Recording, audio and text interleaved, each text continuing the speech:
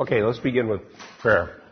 Heavenly Father, thank you for another Sunday for us to gather in your name and open the Scriptures together and pray with and for one another. And Lord, we also pray for the saints around the world who join with us and hear your words and are learning the Scripture. Bless them and care for them and feed their hearts and souls and cause them to grow in the grace and knowledge of you. We pray for wisdom and understanding in Jesus' name. Amen. Can you make an announcement about hunger? Oh, yeah. Here, let me just pause this here because it won't apply. Okay, now this morning we're on 2 Corinthians 3. And we are in verse 7. It says, if the ministry of death in letters engraved on stones came with glory so that the sons of Israel could not look intently on the face of Moses because of the glory of his face, fading as it was, how shall the ministry of the Spirit fail to be even with more glory? Now, we introduced this verse last week. I think I told you that the word glory is found 10 times between verses 7 and 11. So obviously that's a theme, glory.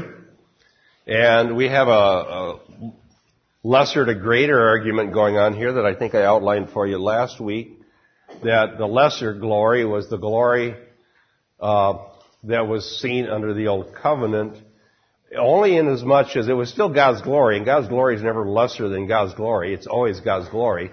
But the covenant itself was less glorious for the simple reason that because of the hard-heartedness of those who heard the words of God and under the Old Covenant because of their hard-heartedness and their own sin, the words became a ministry of death because it made sin to be seen for what it is.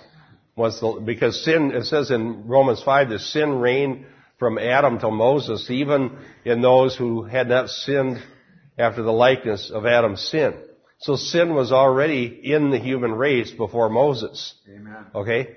But when the law was given to Moses on Mount Sinai, delineating more specifically what is sin, then the people's transgressions were all the more culpable, and so it's called a ministry of death. So the glory was God's glory, but the ministry was less glorious. Okay, the ministry was, even though Moses shone with the glory of God and they had to put a veil over his face, the ministry wasn't as glorious as the new covenant, and that's the topic here, the new covenant ministry, verse 6. And this new covenant ministry is from the Spirit of God that actually writes God's law on hearts. Okay, so there's an implied contrast between law written on stone and law written on hearts.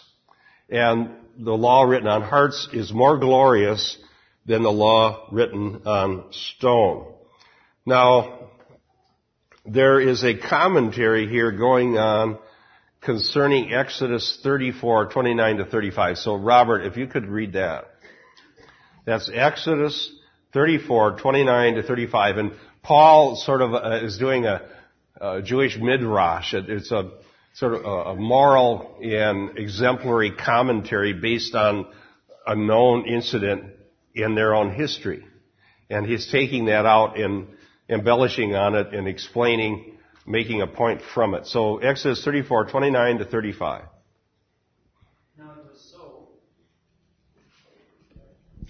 Now it was so, when Moses came down from Mount Sinai, and the 2 tablets of the testimony were in Moses' hand when he came down from the mountain, that Moses did not know that the skin of his face shone while he talked with him.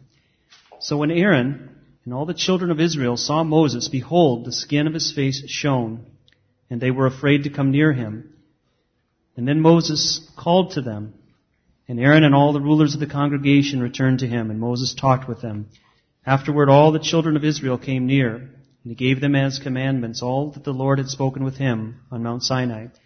And when Moses had finished speaking with them, he put a veil on his face. But whenever Moses went in before the Lord to speak with him, he would take the veil off until he came out, and he would come out and speak to the children of Israel whatever he had been commanded. And whenever the children of Israel saw the face of Moses, that the skin of Moses' face shone, then Moses would put the veil on his face again until he went in to speak with him. Okay, thank you, Robert. Now that's the incident. That's the incident in their history that's being commented upon and serves as a backdrop for verses 7 through 11. In fact, it goes even, I think, past there, if I remember right. It goes on actually all the way into chapter 4. A commentary on that incident. It's an analogical commentary on the passage dealing with the concepts of the glory and the veil. Now, the fading, I believe, is a reference not to God's glory, because God's glory, because it's an aspect of His character and nature, doesn't fade. But what was fading was the covenant that was going to be done away with. It's talked about in Hebrews.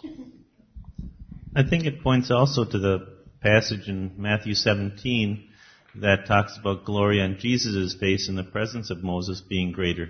I'm going to read that.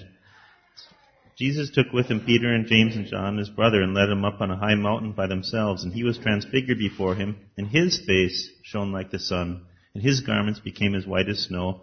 And behold, Moses and Elijah appeared to them, talking with them. So Jesus' face was shining in the presence of Moses, whose wasn't, so he was greater. Great point. Absolutely. That's an astute reading. Amen. That's an astute reading. That's absolutely true. And that's how the biblical writers make their point. Okay? You may not, if you read that incident on the Mount of Transfiguration, that was commentary on Jesus being the new and greater Moses. Amen. Okay? And Jesus being the true lawgiver. Now, in the passage that Robert was reading, Moses went in and talked to God, and what he received from God was direct revelation from God for the people. Okay, so he received the very words of God, and so Moses was the lawgiver. He was the authoritative lawgiver under the Old Covenant. Jesus takes on that role in the New Covenant.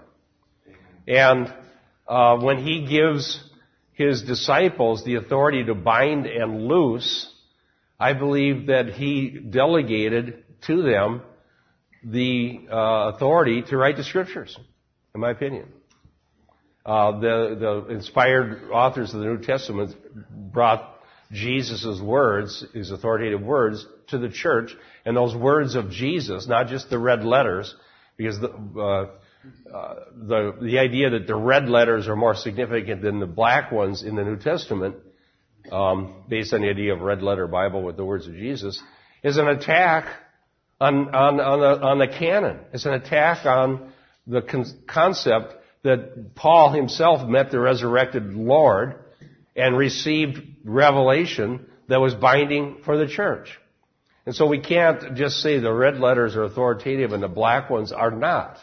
Because that's sort of like Marcion, the heretic, who's going to cut up the Bible, throw out parts of it. No, all of the New Testament are the words of Jesus, because he authorized the apostles to bind and loose. Amen. All right? And when they went, for example, on Acts 15, they bound and loosed. And they loosed the Gentiles from having to keep the law of Moses. That was an authoritative loosing by the apostles. So, good point, Keith. The glory shone on the Transfiguration, so that the true glory belonged to the Son. Moses had reflected glory that came from God, but the Son shines himself with the very glory of God, being one with God in essence. Amen. Now, let's look up some cross-references. Dick, do you want to look up Romans 7, 8 through 11? Joanne, Exodus 31:18. Daniel, Exodus 32:15 and 16. Judith, Deuteronomy 4:8. And Lois, Psalm 19:7 and 8. Artis, John 5:39. How's your reading, Kathy? Pretty good. You think you can do it?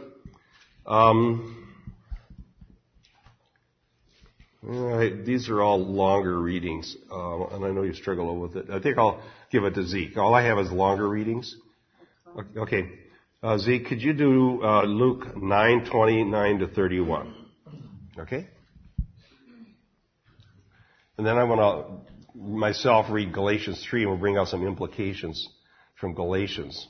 Okay, back to Romans 7, 8 through 11. 8 through 11, okay. But sin, taking opportunity through the commandment, produced in me coveting of every kind, for apart from the law, sin is dead. I was once alive apart from the law, but when the commandment came, sin became alive, and I died. And this commandment, which was to result in life, provided to result in death for me. For sin, taking an opportunity through the commandment, deceived me, and through it killed me. Okay. Interesting comment. Remember we did that on the radio, Dick. We went through that section. Sin killed. Paul's not saying he didn't have a sin nature, because he just talked about that in Romans 5.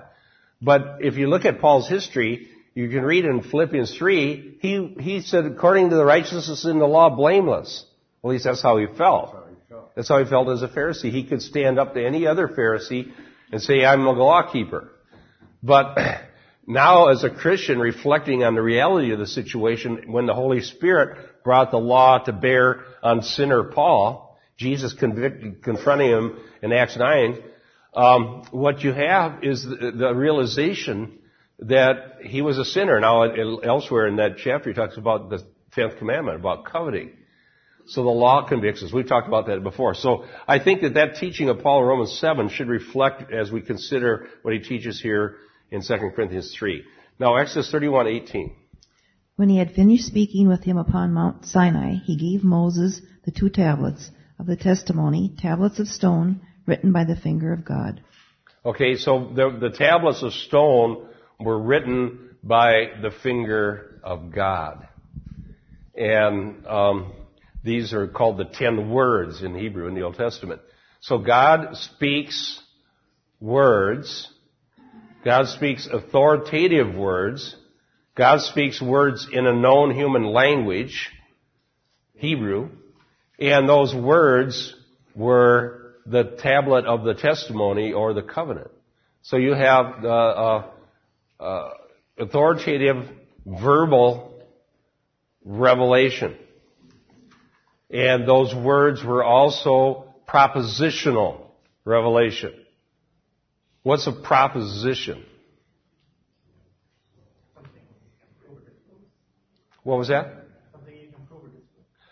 Very good. Scott says something that can be proven or disproven, or a statement that can be deemed true or false. And so the reason I'm using these terms, verbal, propositional, is that the postmodern theologians are attacking all of these ideas. And if you want to hear an interesting story about it, you could talk to Eric Dauma, who, when he was in seminary recently, he left that seminary because they've been so postmodern. His hermeneutic book was a book written in words claiming that words can't convey meaning.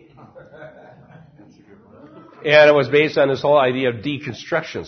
So they're teaching hermeneutics in seminary to suggest that you can't really know what the Bible means. And that it's all culturally determined. So he read this whole book.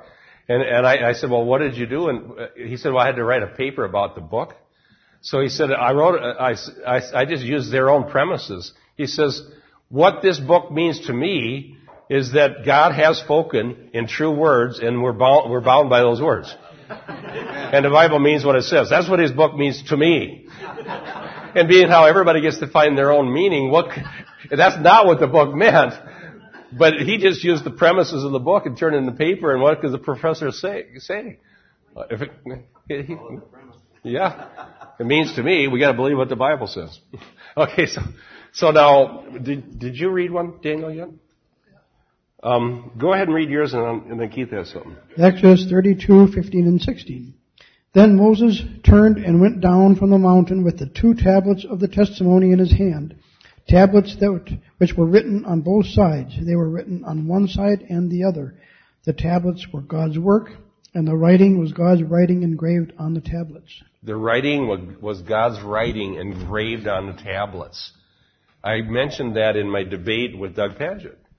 God writes words. Amen. Now, to deny that anybody can know what those words mean is an attack on the whole Christian faith. And it's an attack even on Judaism.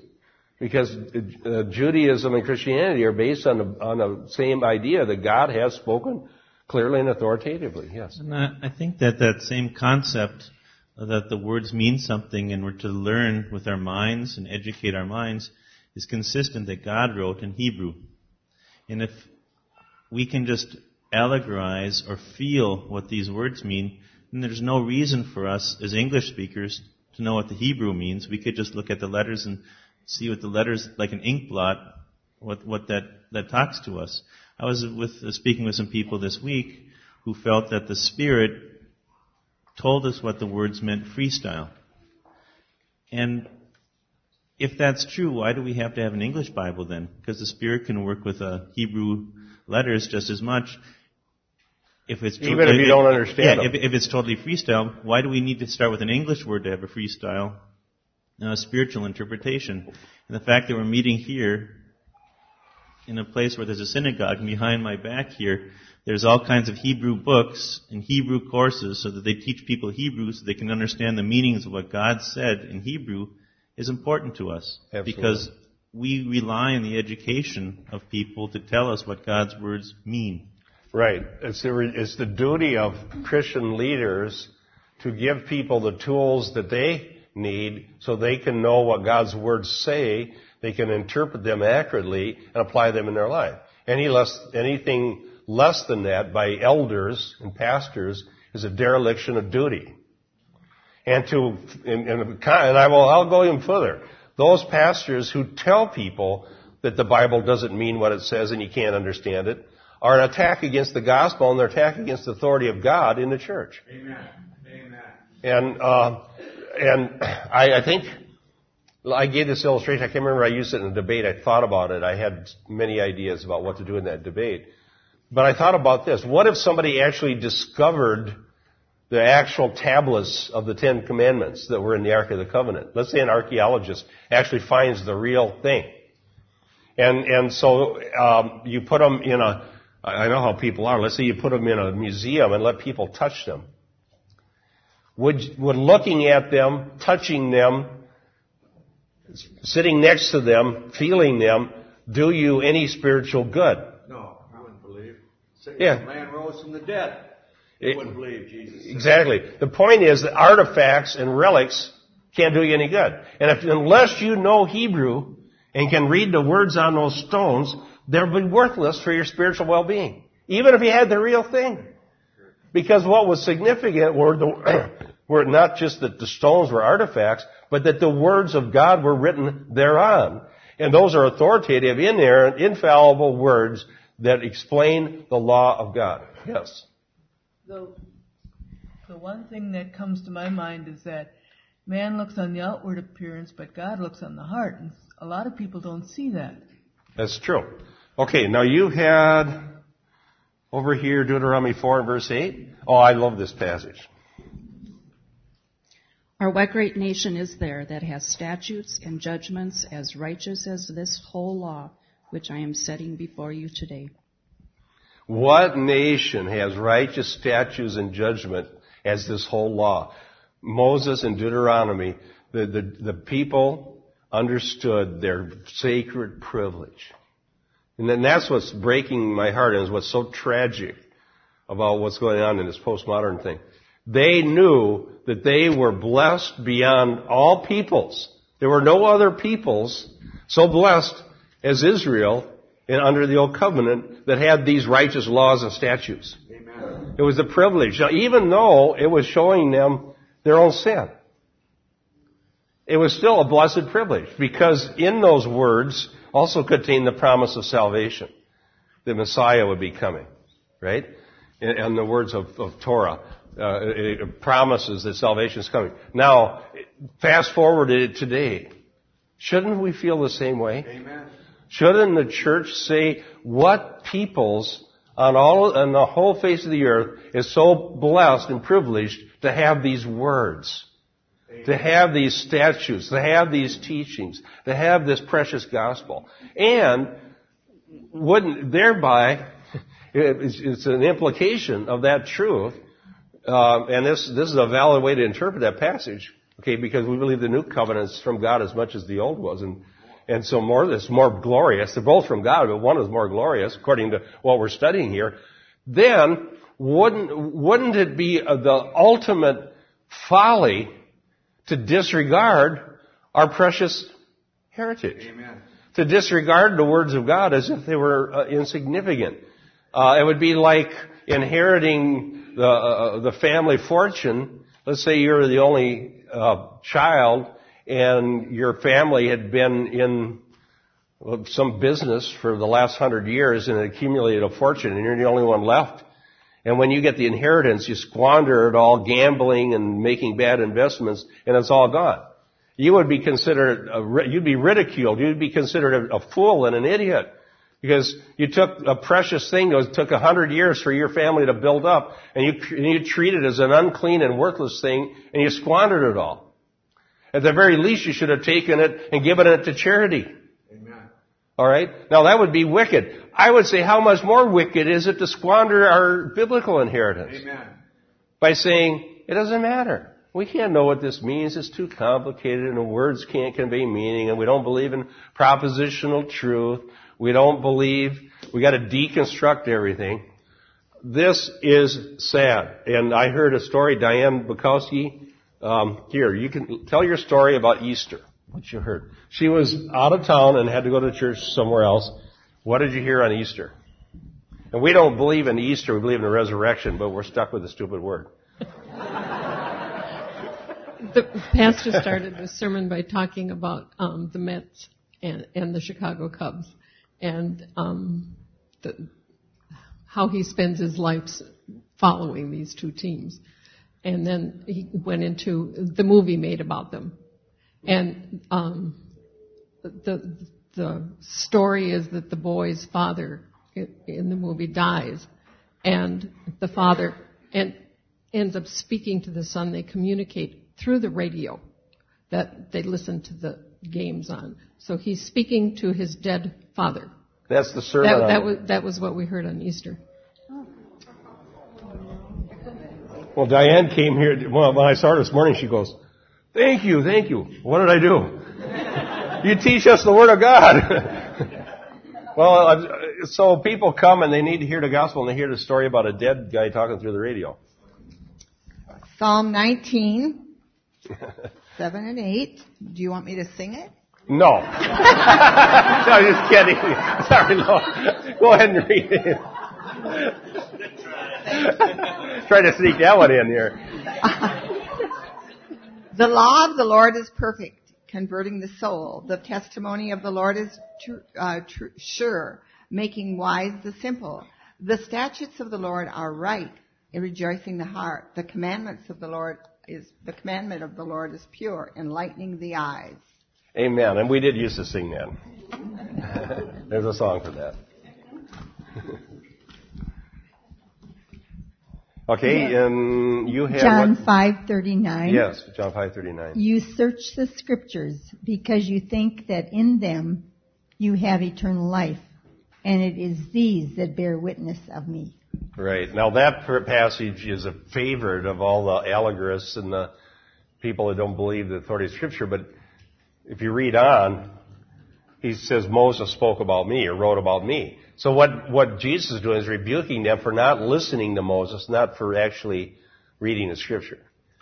Okay, Jesus is the lawgiver, the greater Moses. Okay, and then you had, which one? No, you didn't do one. You had Zeke here. 9 to what? Okay, Luke 9:29 to 31. Is that what I gave you? 29 to 31. 29 to 31? Okay. And while he was praying, the appearance of his face became different, and his clothing became white and gleaming. And behold, two men were talking to him, and they were Moses and Elijah, who appearing in glory were speaking of his departure, which he was about to accomplish in Jerusalem. Amen. And that's the one that Keith was talking about earlier. So Jesus' faith, did you have one? No. Well, then you can't read it. Jesus' faith was shining greater than Moses, so Jesus is the one who supersedes Moses and speaks for God. And Jesus said, Moses wrote about me. And so messianic prophecy is found in Torah that was written by Moses. And it points to the greater one who would come, and when he does, we're supposed to listen to him. Probably the best reference to that's the one in Deuteronomy 18, right? Where it says, I will raise up a prophet like unto you, like Moses, and when I do, listen to him. And when Jesus was on the Mount of Transfiguration, a voice from heaven came and said, this is my beloved Son, listen to him. And Moses was there.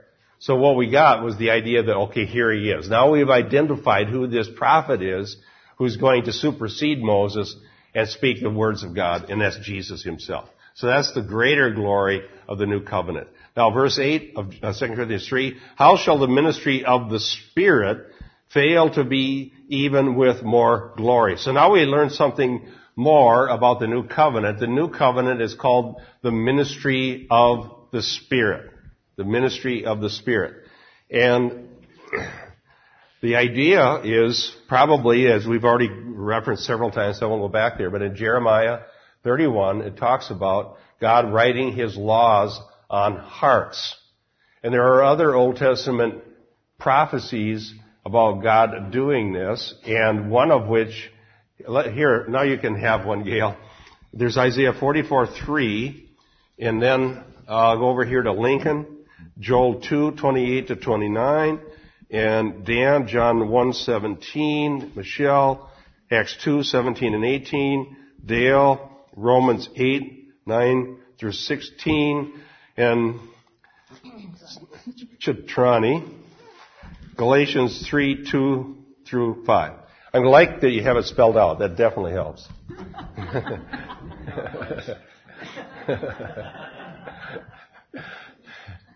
Okay, Isaiah 44:3. For I will pour out water on the thirsty land, and streams on the dry ground. I will pour out my Spirit on your offspring, and my blessings on your descendants. Okay, so there's a promise that God is going to pour out his Spirit on their seed, literally seed. So that would be a promise of the giving of the Spirit under the new covenant. And then we have Joel 2:28-29. It will come about after this that I will pour out my Spirit on all mankind, and your sons and daughters will prophesy. Your old men will dream dreams, your young men will see visions. Even on the male and female servants I will pour out my Spirit on those days. Okay, now that's the prophecy that's cited later in Acts 2. And the interesting thing about Joel, that's quoted by Peter, is that it's expanded. Now, when you saw the promise in Isaiah 44, I will pour out my Spirit on your seed, it would be interpreted being, in other words, the descendants of Israel. Okay? The Jewish people. Now, Joel expands that to say that not only is God going to pour out his Spirit on the offspring of Israel, but he's going to pour out his Spirit on all flesh. So now, this is a prophecy about the new covenant, that God is going to bring people from the north, south, east, and west, and they are going to receive the Holy Spirit and be the people. Not only that, it's going to be even a greater. They're going to prophesy. In other words, what was normally restricted to only a few special people who the Spirit came upon, usually priests or prophets, every once in a while a king, and they would speak for God. They're going to be all people under this covenant receiving the Spirit. God writes their laws in their hearts, and they shall be able to prophesy. Now, that doesn't mean that all people are authoritative lawgivers. I hope you read these articles. We've discussed them here. But it means that the whole law is given to the whole church. In other words, the words of Jesus and the teachings of the new covenant. And they're ours. And that everyone who's received the Spirit has the right and authority to speak authoritatively for God, binding and loosing from those words. In other words, applying the true words of God to whatever situation. And every single new covenant believer can preach the gospel. Amen. Every single new covenant believer who has the Holy Spirit, which is if you don't have the Holy Spirit, you're none of His, says in Romans 8, you can declare to people binding and loosing. And you can declare the authority to forgive sins in this regard. Amen. You can say to anyone that Jesus Christ died for sins once for all, the just for the unjust, in order to bring us to God. And that the wrath of God abides upon us because of our sin and rebellion and having broken the law of God. And the truth is that Jesus Christ died for our sins. He shed His blood to avert God's wrath. And we can say to anyone, any one of us who is under the new covenant and has partaken in the sense of Joel's prophecy, can say, therefore, if you repent and believe the gospel, your sins will be forgiven. Amen. That's the terms. Therefore, if you reject Christ in the gospel, you shall retain your sins. Amen. And that's what binding and loosing. So you're bound to the terms of the gospel, and if you believe it, you'll be loosed from your sins. Does that make sense? And so that's what it means that we can all prophesy. Amen. All right? So, okay, what's John 1:17? For the law was given by Moses, but grace and truth came by Jesus Christ. Amen. The law was given by Moses. Now, this is a reference again to Sinai. Because when God revealed Himself on Sinai to Moses, and he was hid in the cleft of the rock, he couldn't see the face of God. It was too glorious even for Moses. He was hidden in the cleft of the rock. And when God passed by, He said, the Lord God, full of loving kindness and truth, has said in MF, loving kindness and truth. And when John announced Jesus as the one full of grace and truth, it's an allusion to Sinai. That Jesus is the greater Moses. And Moses, it was revealed to Moses that God was full of grace and truth. But Jesus Himself is full of grace and truth, which equates Him with God. Is that great? Also, Moses spoke or hit the rock and out come water. But that water, they thirst again.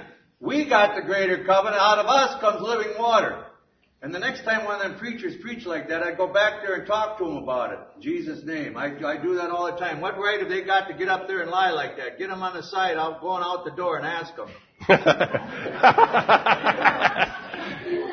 Yeah, I wouldn't want to be the preacher that preached on the Cubs when Dan was there. You wait and talk about the Cubs after church, right? When you're in the pulpit, give us the word. All right, Acts 2:17 and 18. And it shall be in the last days, God says, that I will pour forth of my Spirit on all mankind, and your sons and your daughters shall prophesy, and your young men shall see visions, and your old men shall dream dreams. Okay, again, the point there is that this is universal. Not universal as far as all humans, but there's no class of persons excluded. In other words, you can be young or old, female or male, Jew or Gentile. And if indeed the Holy Spirit is poured upon you according to the terms of the new covenant, then that applies to you. That prophecy applies to you.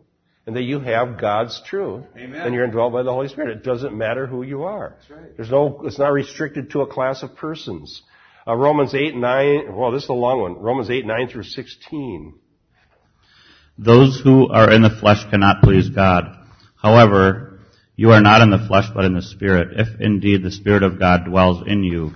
But if anyone does not have the Spirit of Christ, he does not belong to him. If Christ is in you, though the body is dead because of sin, yet the Spirit is alive because of righteousness. But if the Spirit of Him who raised Jesus from the dead dwells in you, He who raised Christ Jesus from the dead will also give life to your mortal bodies through His Spirit who dwells in you. So then, brethren, we are under obligation not to the flesh to live according to the flesh. For if you are living according to the flesh, you must die. But if by the Spirit you are putting to death the deeds of the body, you will live. For all who are being led by the Spirit of God, these are sons of God. For you have not received a spirit of slavery leading to fear again, But you have received a spirit of adoption as sons by which we cry out, Abba, Father. The Spirit Himself testifies with our spirit that we are children of God. Okay. Amen. Now, the reason I wanted that one cited is I wanted us to understand that this is universal for all Christians. The damage done in the name of elitists and whatever these movements are out there is to claim, well, even these manifested sons, they claim that there's some elite class of Christians that only that applies to. Okay? I've heard people say, well, the ones led by the Spirit are the sons of God. And what they mean by that is the ones that know how to get their own personal revelations beyond Scripture. And those ones are the sons, and the rest of us are just sort of like the little stepchildren or the lesser Christians. But it says here that if you don't have the Spirit of Christ, you're none of His. Right? Amen. And if the Spirit of Christ is in you, which is, then you're part of the new covenant family, then all those things are true. All true Christians are led by the Holy Spirit. Amen. All true Christians are adopted sons of God. Amen. All true Christians are, all of these promises apply in Romans 8 to every single Christian, not an elite class. Sorry, got a little delay. We'll be back to you. Well, I was just saying, this really applies to the sermon that you're going to give on the text in Luke, because you have the spirit of adoption and you have the spirit of slavery, and you can't mix the two. You're either one or the other, and if you try to mix the two, it's a damnable thing. Yeah, absolutely. The sermon's going to be on the wineskins in the patch of cloth. And I'll be applying that to it. Again, often misapplied. The reason we teach hermeneutics to the whole church is so that people are capable of and have the tools to know when somebody's misleading them. And it's really what you're learning is how to read. You learn how to read the Bible, so you know what it means. And once you do, somebody can't come along and say, well, the manifested sons are some guys down in Kansas City or somewhere that are walking 5 feet above the ground because they had an epiphany of some sort. Okay. Well, we don't mean anybody in particular, huh? Okay. Go ahead and do... Which one was it? Galatians 3? Yeah, I wasn't sure. Okay, Galatians 3. The whole of 3? No, 2 through 5. This only I desire to learn from you. Did you receive the Spirit by works of law or by hearing of faith? Are you so foolish? Having begun in the Spirit, do you now perfect yourself in the flesh? Do you want me to go? Verse 5. Did you suffer much vainly, if indeed it also was vainly? Then he is supplying the Spirit to you and working works of power in you. Is it by works of law or by hearing of faith? Yes. And so Paul was contending that they had received the Holy Spirit by faith through the gospel, and that somebody tried to confound the law and the gospel by demanding that they follow the law of Moses and circumcision and other things, and that therefore they were trying to begin in the spirit and get perfected by the flesh. And Paul denies that that's possible. And I'll talk about this in my sermon this morning. I was going to quote a scholar by the name of Garland, whose commentary in 2 Corinthians has been very profound. And he's going to lay out 4 implications of what Paul's teaching here about the ministry of death and the ministry of life through the Spirit. And it's a little bit long, but I think that it'll help us understand. Paul can say that the ministry of Moses, this is Garland, metes out death for those whose hearts have not been changed for 4 reasons. First, the law prescribes death as a penalty for sin, Romans 5:12-21. It places the disobedient under a curse. Quote, cursed is the man who does not uphold the words of this law by carrying them out, Deuteronomy 27:26. Which, by the way, that argument Paul brings up in Galatians. He'll bring it up. So that's the first point. Second, the law specifies transgressions. One can sin in ignorance, quote, for the law brings about wrath, but where there is no law, there's no transgression, Romans 4:15. Transgression requires a recognized standard of what is right and wrong. The law makes sin to be known as sin, Romans 3:20 and 7:7. And then he says, see the JB translation of Galatians 3:18, quote, the law was added to specify sins. All right? Transgression, says Garland, is a willful violation of that standard and is consequently more serious. The law, more serious sin. The law clarified the moral and religious situation of the world by revealing that sin is a conscious and deliberate transgression. Sinners not only violate God's will, but they now know that what they do is a violation of God's will, and they defiantly continue in their sin. The law exposes the sinful character of wrongdoing by revealing it to be conscious, active rebellion against God. Its effect is to increase transgression, which leads to death, Romans 5:20. Third, the law provides an opportunity for sinful people to garble God's commands with legalistic casuistry. Casuistry is what the Pharisees were doing. Okay, is it a sin to work if you carry a stone so far? Is it a sin if well, we're going to talk about this in my sermon. They were shelling out the grain with their hands. And they were accounted guilty of five sins. And I'll tell you about that in my sermon, for shelling out grain in their hand and eating it on Sabbath. Okay, that's what casuistry looks like. Where was I? Sinful legalistic casuistry, to delude themselves into thinking they have done what God requires. That's what Paul said in Philippians, what he did. Delude themselves in thinking that they've done what God requires. Then they rely on their own inadequate achievements and racial and religious heritage rather than placing trust in God. Romans 3:19-31. Their legalism may even foster an inner rebellion so that they are ruled by the rule book rather than by God. Fourth, the law cannot give life because it has no power to do so. Romans 7:10, 8:1-11. The law does not offer assistance to obey it and does not grade on a curve. It only announces the penalty of death for those who fail. Even a 99.99% obedience rate earns a failing grade. Amen. Amen. Unquote. All right. I had to share that with you. It was just too well written. Yes, Dick. Well, if you go back to Galatians 3, that simple idea that you received salvation by faith, and now you want to perfect it by works. Yes. Is that pretty much the underlying principle of virtually everything that isn't Christian? Well, yeah, every religion that's not Christian is based on works righteousness. I mean, even a heresy. Well, heresies always bring us back to works in some regard. Absolutely. Because take elitism, for example. These people who claim that they've had a second blessing that makes them better Christians than ordinary Christians. Well, how did they gain this status? Well, either some secret knowledge or some practice or something that they did. Yes. I was just talking to some people about, there's a supposed revival going on in the north of the cities by a guy named Doug Stanton. And Doug Stanton has a means of grace, or you can be saved, and he might even preach the gospel in his meetings, but how you really get pure and how you really become sanctified is to go to his meetings.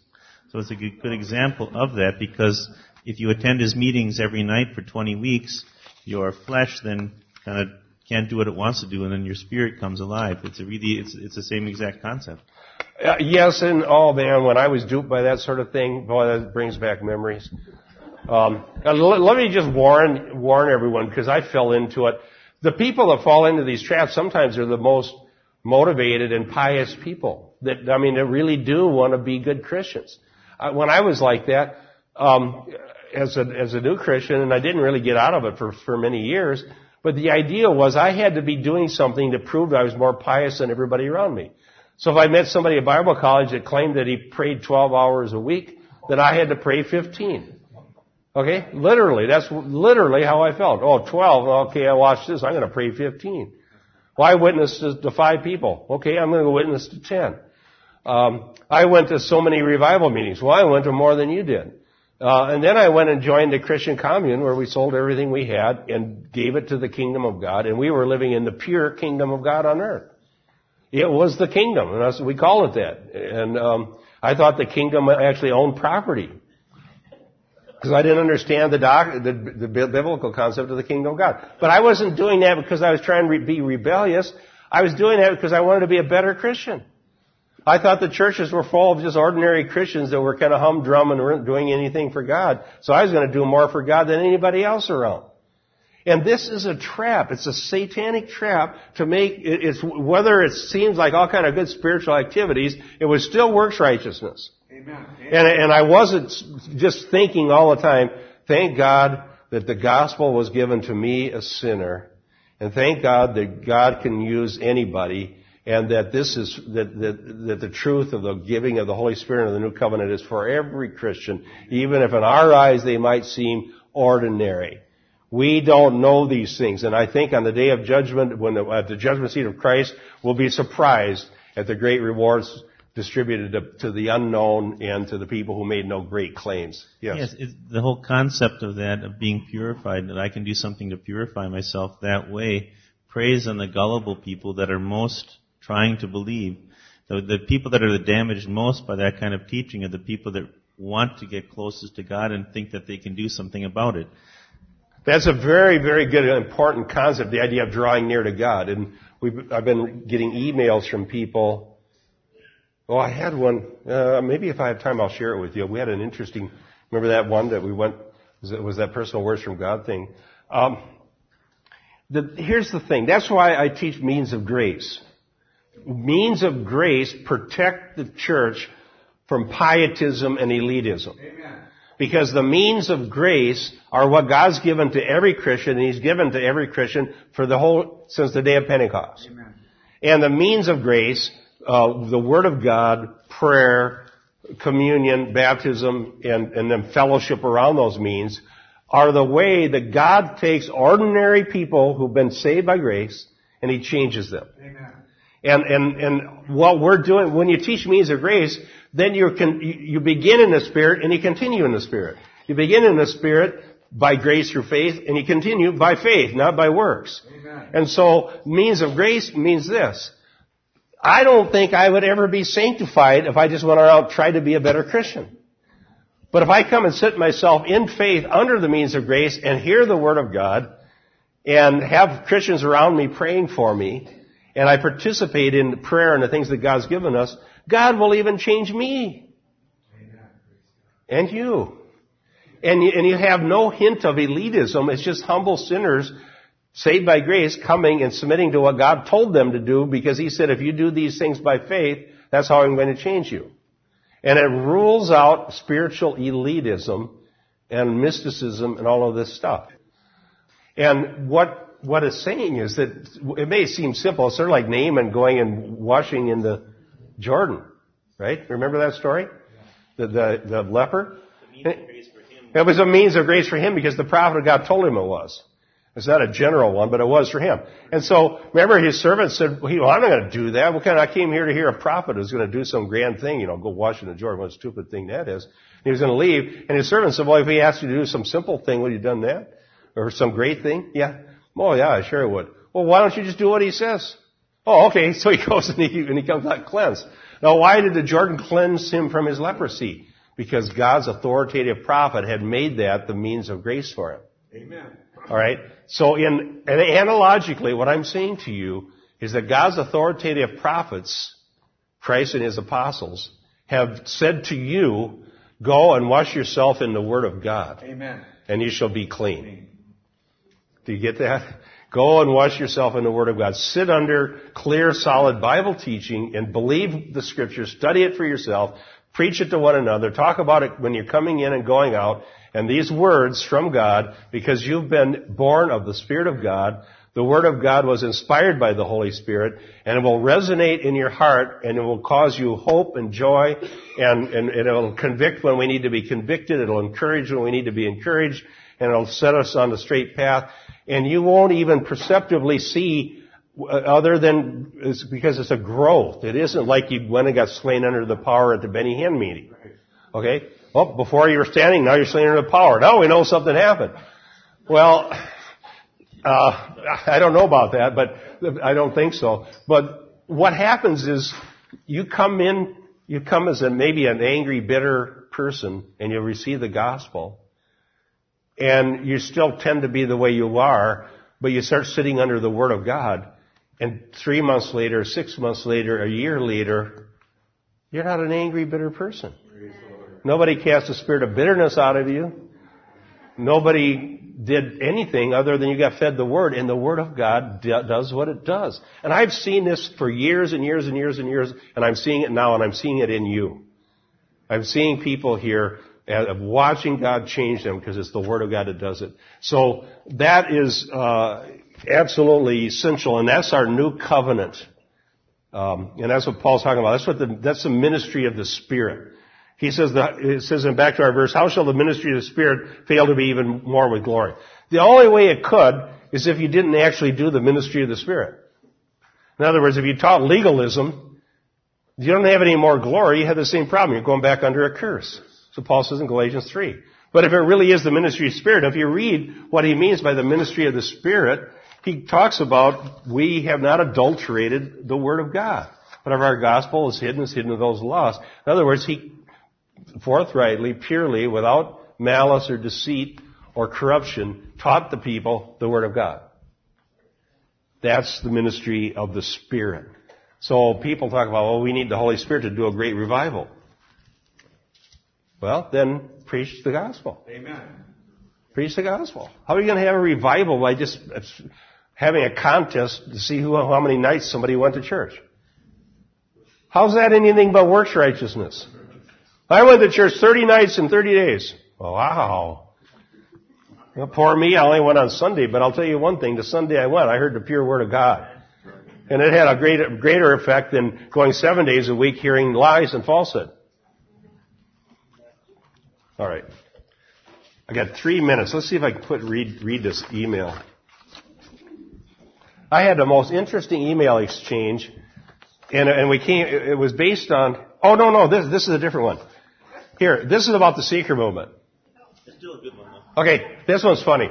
This guy, I told you about this before. Remember the pastor was going to have rodeo Sunday, and he forbid any gospel to be taught because he didn't want to do bait and switch? Okay, so this friend of mine, email friend of mine who goes to that church, said, can we just have a table with tracts on it if anybody wants them? Well, here's the answer. The pastor writes this, quote, let me review the philosophy again behind the rodeo. This is a level 1 event, meaning the target attendees are those who live within driving distance of the church and have no connection to Grace Church or Christ. The goal is simply to build a bridge to them. I believe that Jesus used this philosophy as he would eat and build bridges with sinners and tax gatherers. There are sinners, tax gatherers, but no evidence at all any preaching was done by him. Well, that's not true. He just built bridges.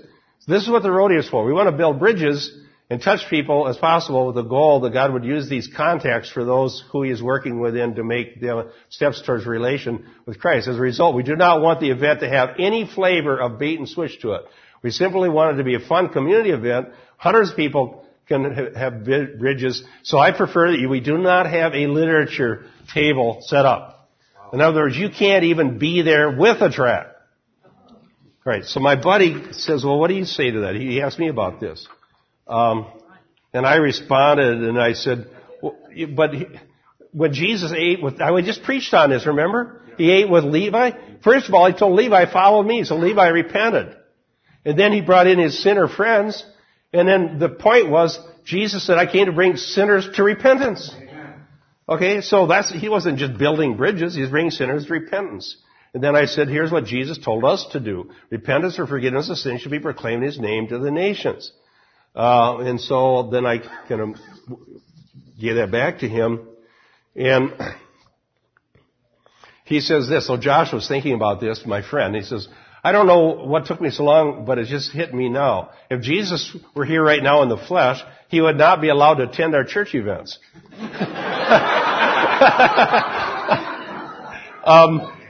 I'm not the best writer, but I'm going to try to write a prayer letter to Jesus making the point. I'm going to try to creatively come up to uninvite Jesus. Sorry, you're not invited. And then I think I gave here. Then I said, well, I wrote him back and I gave him another suggestion. I said, here's the analogy. I said, Josh, I think the analogy is more like this. Jesus, if you come, you're not allowed to teach. Please blend in with the crowd and do not let anybody know who you are. Because this is a level 1 event. Anyhow, there it is. This is real life. This is what's going on. Now, what are we saying here? We're just denying the means of grace, aren't we? Yes. The rodeo isn't going to convert anybody. And if church is putting it on, these people aren't that dumb. They assume the church believes something. They have some reason they have an event. So why would it be wrong to even have a table out with Christian literature on it? question by the new attendees would be, when's the next rodeo? Instead of, are we going to have church here someday? Okay. Well, so there you go. I thought you'd be interested because I mentioned that one before. Pray for people. This Josh, by the way, I cite him in my book. He's been contacting me for probably 4 or 5 years. And he's gone from one church to another. And every time he's gone to one that was preaching the gospel, after a while they go away from it. And he keeps ending up in the same situation. He was the guy, the church he used to go to, bought 10,000 Purpose-Driven Life books for the members when it came out. And he's the one whose story was that he went to church and the pastor was jumping up and kicking a soccer ball over his head during a sermon. Boom, Well, that's what I said. I said, I bet you anything that pastor's not 56 years old. So much for that idea. I tried to jump up and kick a ball over my head. I think that they better call the paramedics before I do the jump.